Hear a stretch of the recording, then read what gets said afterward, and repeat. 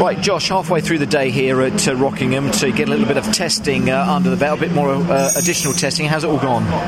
It's been a good day so far. I was first overall in the first practice, which is, I've been quite ill over the winter, and I've just really got over the illness. And I feel really up for it, getting back into the season. Illness was what, Josh? Remind me asking. I had glandular fever. Oh, did you? Yeah. I've had that, and that knocks you for six, doesn't it? Yeah, that's you rubbish. feel really fatigued, and you can't concentrate, but I feel back to 100%. I was going to say, how long ago was that? You feel that you're completely over that now, Josh? Yeah, that was towards the end of the season, so that was brand GP time at the end of the year. Wow. But you feel fully recovered now, and you're actually able to put the effort in. It's important, though, to get the laps under your belt before you start a new season, though, Josh, isn't it? Yeah, I mean, I haven't got a lot of experience in the car racing, so I'm just trying to get as much experience as I can before the first round. So every lap matters, doesn't it? Yeah, it certainly does. What are your first impressions of the Renault Clio?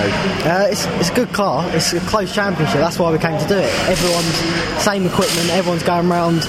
If someone's faster than you, they're driving better than you. So it's really close competition. What's great, I'd have thought you learn every lap, don't you, when you go around, Josh?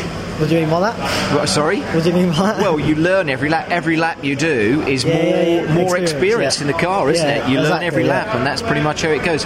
What's your connection with British Touring Car driver Jack Goff then? He seems to be by your side. Is he a bit of a mentor? Yeah, Jack's mentored me for the last year now with being a driver coach.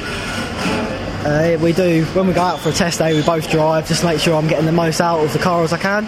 It's worked out really well. I'd have thought he can pass on some wise words for you when you look at the data, and he can give you information where you can maybe save a bit more time, make up a bit more time. Is that the kind of information he can provide you with?